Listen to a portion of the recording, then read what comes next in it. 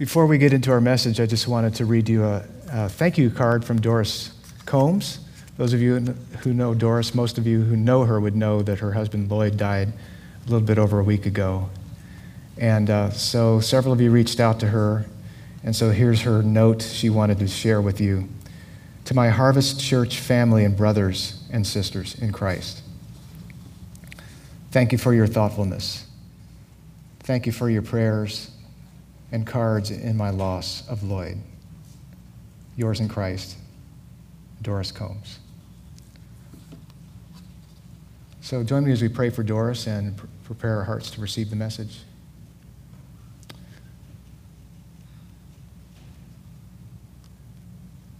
Father, what is our comfort in life and in death? It is the Lord Jesus Christ. I do pray for deep comfort for Doris at the loss of her husband. She can know that she wholly belongs to you and that she has life in Jesus. And she can be grateful for the gift of her husband that she had had for so many years. We're thankful, Father, that we can bear one another's burdens and pray for one another in times of loss, as well as give thanks in our times of joy. We ask, Father, for your help. Help me to make it clear in the way I speak from your word.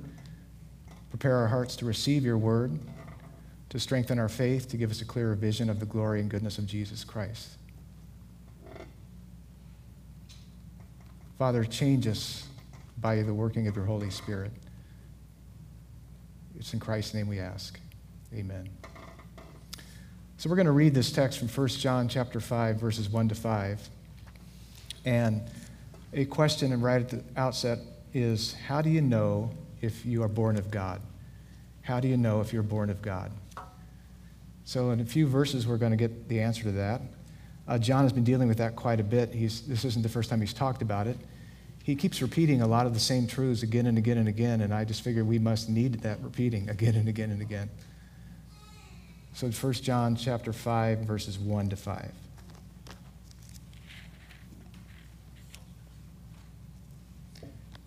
Everyone who believes that Jesus is the Christ has been born of God. And everyone who loves the Father loves whoever has been born of him. By this we know that we love the children of God, when we love God and obey his commandments. For this is the love of God, that we keep his commandments, and his commandments are not burdensome. For everyone who has been born of God overcomes the world. And this is the victory that has overcome the world, our faith. Who is it that overcomes the world except the one who believes that Jesus is the Son of God? So again, the question before us is, how do you know if you've been born of God? And that leads to another question, is what does it mean to be born of God in the first place? Again, John has brought that up several times, but here's what he says it means in the total teaching of Scripture is, what does it mean to be born of God? It means God has miraculously given us new life. At the core of it, that's what it means. God has miraculously given us new spiritual life. Because the state that we're born into, and until he does that, is we don't have spiritual life. We're spiritually dead. We are like, hate to use the image, but spiritual zombies. We function outwardly, but we don't have the life in us. That is being alive to God in Jesus. So the new spiritual life that God gives us is what it means to be born of God. Otherwise, we're not alive to God in his ways. The Bible speaks about dead works, not works of life in Christ. So the works that God wants from us are works that are done in and through Jesus Christ. So we don't have true life apart from being born of God. So it's very important to know, how can I know if I'm born of God? So John begins to answer that in this passage. And the first thing he says, very straightforwardly, is, by this, everyone who believes that Jesus is the Christ has been born of God. Everyone who believes that Jesus is the Christ has been born of God. You know you've been born of God if you believe that Jesus is the Christ. What does it mean to believe that Jesus is the Christ? Christ is the same word as Messiah, and the Messiah was God's appointed, anointed one that he sent into the world, that he prophesied through the prophets that there would be one coming who would descend from David, and who would be the Savior of the world. So that's what it means to believe that Jesus is the Christ, that he is the Savior. He's the one that God had prophesied to come into the world to be the Savior and Lord and King. We don't yet see him fully as King until he returns the second time. So the miracles Jesus did while he was on earth testified to the fact that he was and is the Messiah, the Christ, and that Jesus was raised from the dead was the ultimate proof he was the Christ, Messiah. Jesus' death and resurrection accomplished what was needed for us to be born of God. So the only way we could be born of God was through Jesus, because in his death and resurrection, he provided what we needed to be born of God, to have spiritual life from God. So, of course, a major indispensable way we evidence we have been born of God is by believing Jesus is the Christ, that is the Savior. There is a spiritual imprint in our hearts that recognizes how we were saved, who we were saved by, that Jesus, through Jesus as the Christ. You receive the truth about Christ from the Scripture, and it abides in you, it remains in you, it dwells in you if you're born of God. So you always recognize Jesus as the Christ is the source of your salvation. Our faith connection to God is not by our own spiritual insight or wisdom or religious inclination. Rather, it is a response to the gospel message made effective to us by the grace of God-generated new birth. So anyone born of God will continue to believe Jesus is the Christ. Once born of God, always born of God, and always believing in Jesus as the Christ. And this belief is not mere head knowledge, is it? It trusts in Jesus as the Christ and treasures. Trusts and treasures. It values who Jesus is and it trusts in him. It's not just acknowledging who he is.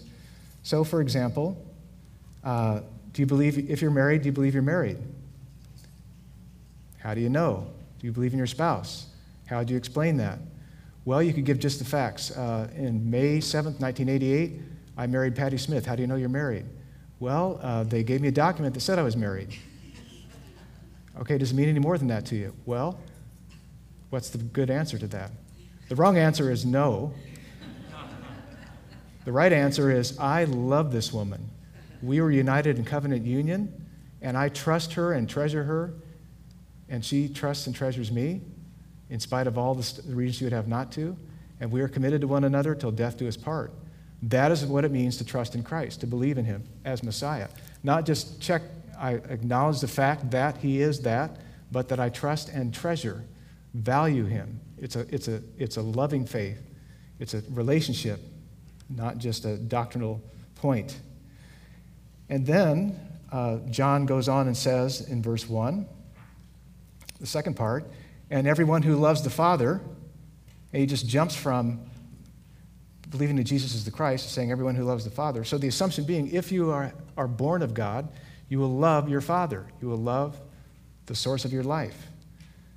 So he says everyone who loves the Father loves whoever has been born of him. So the very nature of the faith birthed into us by God causes us to love the Father and causes us to love the children of our Heavenly Father. That comes with the package. That's why Christ Church is not merely a social club or a religious organization, though local churches like ours do have social aspects and organizational aspects. That's not the heart of what the church is. The church is a community of people who have had new life birthed into them that causes them to love God and love one another supernaturally. Otherwise, we wouldn't. We might like a couple of us, but we wouldn't love one another the way that God designs for us. Someone's in pain out there. Or having a great time, one or the other. It's hard to tell the difference sometimes, isn't it?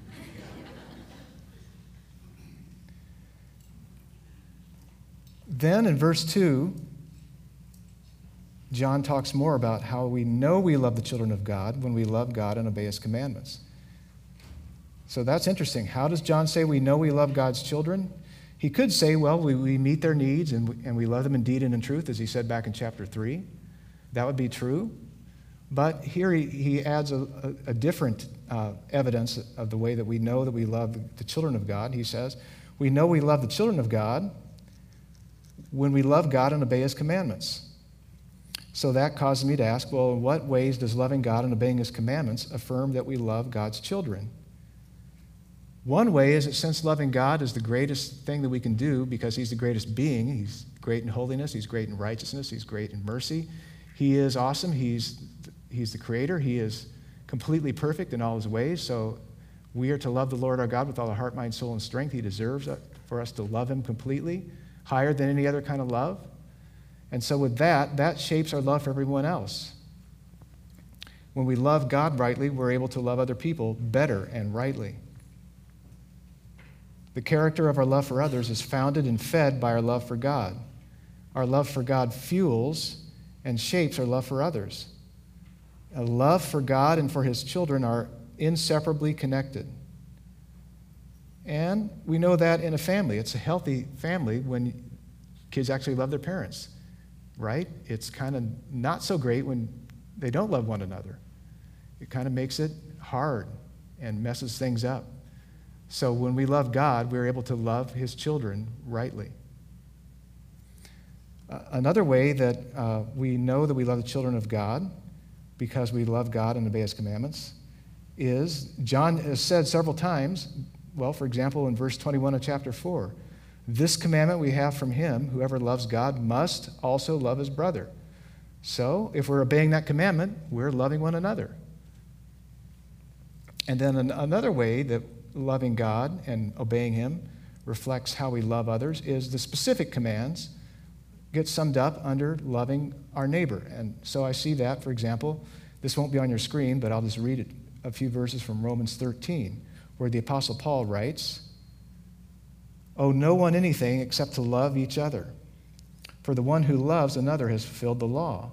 For the commandments, you shall not commit adultery, you shall not murder, you shall not steal, you shall not covet, and any other commandment are summed up in the word, you shall love your neighbor as yourself. Love does no wrong to a neighbor, therefore love is the fulfilling of the law." So in other words, if you love your spouse, you won't commit adultery against them, right? Or if you love someone, you won't commit adultery with them. So don't try to justify adultery by saying you fell in love. You fell all right, but not in godly love, obviously. If you love your brother or sister in Christ, you won't murder them. Hey, when's the last time you said to somebody, because I love you, I'm not going to murder you? Maybe they need to hear those words from you. Or in a tamer version of that, you don't hold bitterness and anger against those you love.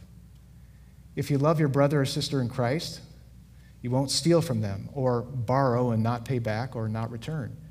Sometimes we think because a person's a Christian, and we're a Christian, that we don't have to return stuff to them. So that amounts to stealing, unless they say keep it.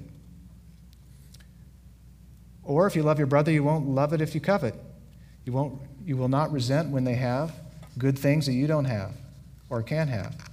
So these are ways it can mean for us to know that we love God's children when we love God and obey his commands. But that's not all there is to love. What John writes in verse 3 tells us more about what he means by loving God. In verse 3 he says, "For this is the love of God." This is the love of God. What is the love of God? That we keep his commandments. Love for God is not merely warm feelings for him. It does include strong, loving affections for him, for sure. You see it in the Psalms. David writes, "I love you, O Lord." Other Psalms call God my exceeding joy. Delight yourself in the Lord. My soul longs after you. I will be satisfied in you. My soul thirsts for you. So all kinds of words of strong affection. So our hearts ought to have strong affection for God. But as the great group Boston wrote in 1978, love is more than a feeling. No, I'm not going to sing the song. If you know it, you can hear it in your head right now. No, I'm not going to do it. You can YouTube it. But love is more than a feeling, and John says this is the love of God, that we keep his commandments. Only he doesn't stop there. He qualifies that even further. He says that we keep his commandments, and his commandments are not burdensome. So John says loving God is not just outwardly keeping his commandments. He says we keep his commandments, and they're not burdensome, or they're not heavy. They're not arduous for us. actually, we delight to keep them. You know, there's all the difference in the world between doing something that you delight to do and doing something that you hate to do. Even if the task you are doing is difficult, if you enjoy it, it isn't burdensome in the sense that you hate it and are miserable doing it.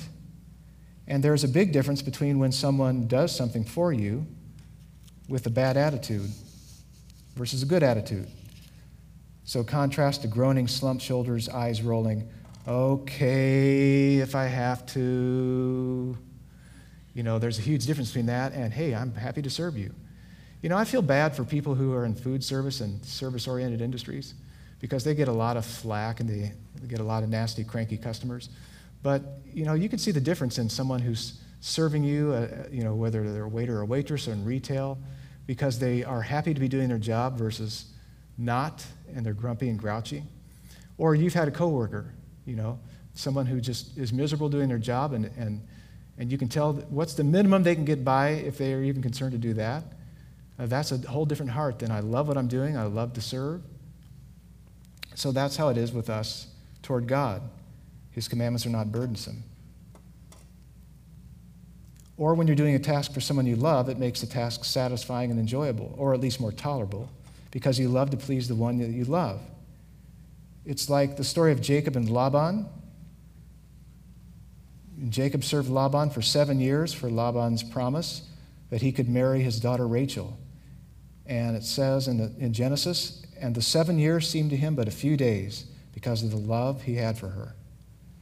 So that just made me curious. How many of you would have worked for your future father-in-law 7 years if that was the condition for marrying your spouse?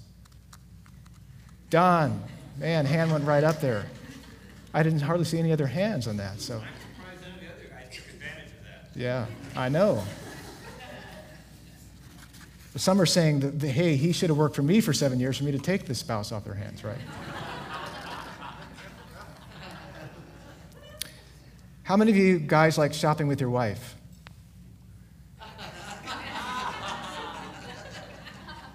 So you might say to your wife, you know, honey, shopping with you, 7 minutes of shopping with you seems only like 6 minutes and 34 seconds. I just love you so much. You can tell how it is between my wife and I. Actually, she's a very effective shopper, and she's not long-winded, so that God knew what I could handle. So we often think God's people in the Old Testament before Christ came into the world is constantly miserable, finding God's commandments burdensome. But there are many passages in the Old Testament that speak of delighting in God's law, his commandments. So Psalm 1, blessed is the man whose delight is in the law of the Lord, and on his law he meditates day and night. Or Psalm 119, several times says, your law is my delight. Or other words in Psalm 119, lead me in the path of your commandments, for I delight in it. Or for I find my delight in your commandments, which I love. Or David writes in Psalm 40, I delight to do your will, O my God. Your law is within my heart. So even under the old covenant, those who were spiritual, so to speak, delighted and loved keeping God's law. How much more under the new covenant, where we've had the Holy Spirit write the word of God in our hearts and making us alive to his word, should we enjoy obeying God? It's like Paul writes in Romans 6:17, thanks be to God that you who were once slaves of sin have become obedient from the heart to the standard of teaching to which you were committed. Again, often the conception of Christians is they're not doing what they really enjoy. They're grumpy. They're like, we have a moral straitjacket on. We'd rather be partying it up and living it up and doing all the stuff that everybody else does. But, you know, because we're religious, we just we're committed to being grumpy for the rest of our lives. And that's true if you're just a religious person and you're not born again. But if you've been born of God, you should have a heart transformation going on where you more and more love to obey God's commandments because they're good. You love his word and you love cranking it out in terms of obedience. But some of you say, but I'm really struggling with keeping God's commandments. Some of them often feel burdensome to me. So what's wrong with me? I'm far from delighting in them. For example, I have a hard time with loving my brothers and sisters in Christ, which has been a major point of John's, major evidence of having true life in Christ. Or you might say, I have trouble giving thanks to God in everything. That's a command in the Bible. Or rejoicing at all times. Or not being anxious. Not being sinfully angry. Being content with what I have. Loving my spouse. Shall I go on? No. I get it. I get it. So remember, not burdensome doesn't always mean easy. That's because we still have much opposition to obeying God. But we have more going for us than what is against us. And that's what John talks about in verse 4, the opposition of the world. So in verse 4, John says, "For everyone who has been born of God overcomes the world." For, John says, and that for it connects with the prior verse like this, "For the reason that you will be able to keep his commandments and they will not be burdensome to you is that everyone who has been born of God overcomes the world." And we need to review what John means by world. In John's writing, world is all that is anti-God, all that distorts God, all that trivializes God in us and around us. So the world is both in us and around us, according to John, because in chapter 2, verse 16, he said the world is the desires of the flesh, that's in us, the desires of the eyes, that's something that attracts us from the outside, and the pride of life. So the first two are, I don't have something and I want it, and this third one, pride of life, is I got something and I'm boasting about it. So the world, in this sense, is everything in us and around us that makes joyful obedience to God seem weird, awkward, lame, burdensome, oppressive, repressive, undesirable, impossible, stupid, hard. Anything in the world that causes that, anything about obedience to God is that feels that way is the world. The world makes disobedience to God seem wise, cool, easy, fun, enjoyable, worthwhile, freeing, desirable. So the only way to be in this world and not be controlled by it is to be born of God. When you have been born of God, you have been given new heart capacities to obey God. You have a new want to obey God. New desires to delight in God himself and to love what God loves and hate what God hates. The world hates to have one of its own set free from its control, so it fights to overcome the liberating new life in you. So that's why it's hard. That's why, if you're asking that question, it seems hard at times to obey God. Even though I know I want to love his commandments, it doesn't always work. And that's because there's still the residual opposition in us and around us that makes it not easy. But John's promise from God is it's 100% certain that everyone born of God overcomes the world. Everyone born of God overcomes the world. That's because Jesus, the Son of God, defeated sin, death, and the devil in Jesus' life, death, and resurrection. For us, he did that for us. Everything that would keep us under the domination of the world, the provision and power of this victory is granted to us in our new birth when we're born of God. And that's why John says this is the victory that has overcome the world, our faith. How can John say this?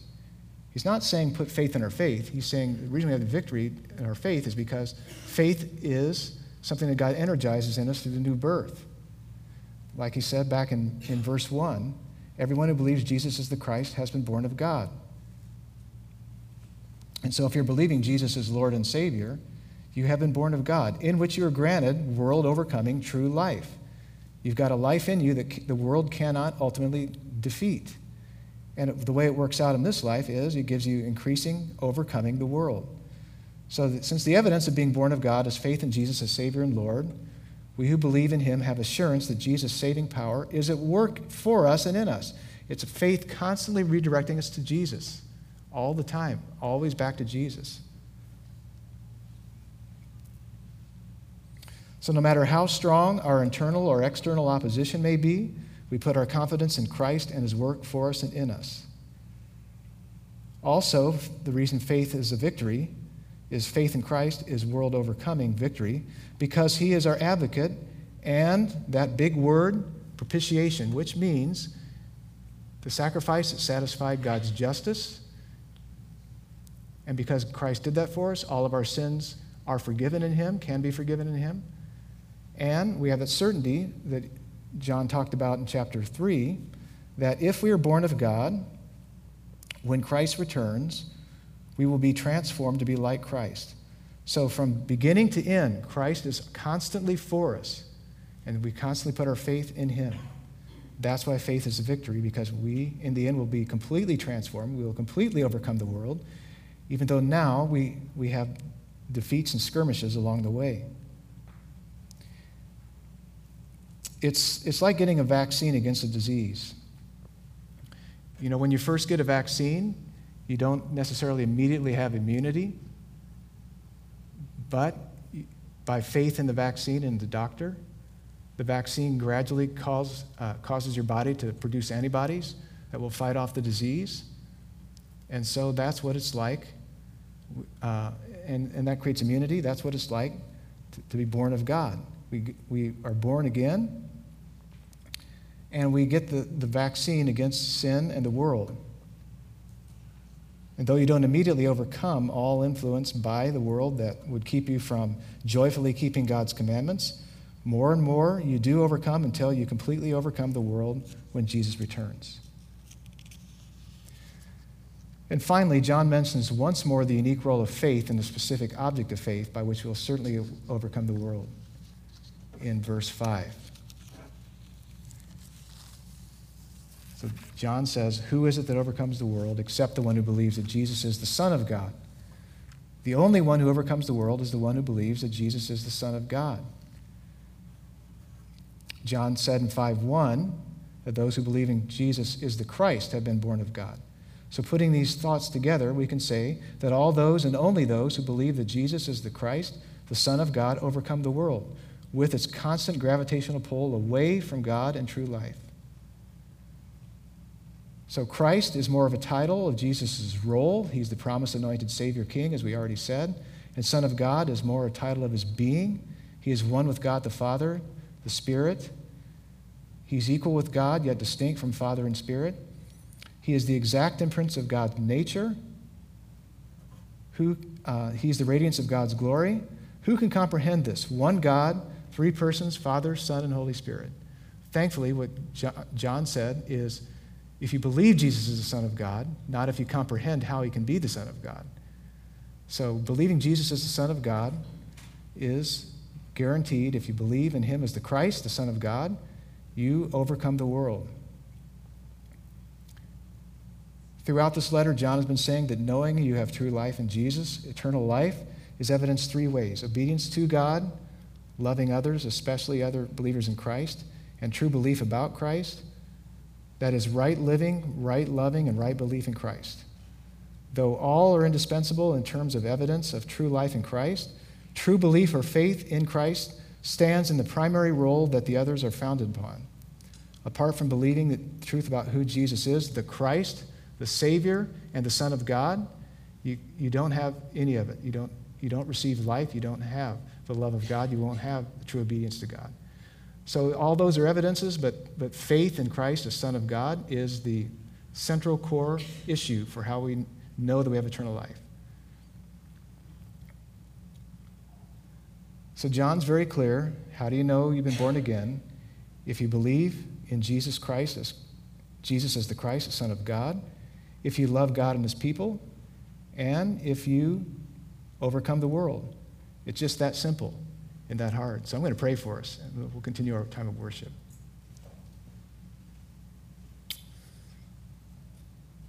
Father, we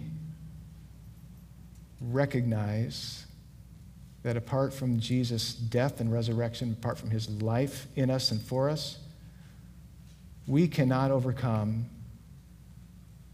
the world. We cannot overcome the sinful desires of our hearts. They would destroy our faith if they could. We cannot overcome the desires of the eyes that attract us to things that are not good. We cannot overcome the pride of life. But because of Christ having the ultimate overcomer, the one who overcame all things for us, we know that we have life in him if we trust in him, if we trust and treasure him as our Savior and our Lord. Father, would you cause the glory of Christ to be very rich in our hearts so that we will love one another and love you by obeying you and your commandments to not be burdensome. May you increase our heart, our love for your word and our love for obedience to your word, and increase our compulsion to keep going back to Christ, who is our advocate, who is our propitiation. That is, he satisfied your justice so that you could justly forgive us. So, Father, we're winners either way, whether we are battling sin, we come to Christ, and if we are seeking to grow in him, we keep coming to Christ. Thank you for giving us such a powerful, complete, loving Savior who is guaranteed, as we trust in him, we will overcome the world. It's in his name we pray. Amen.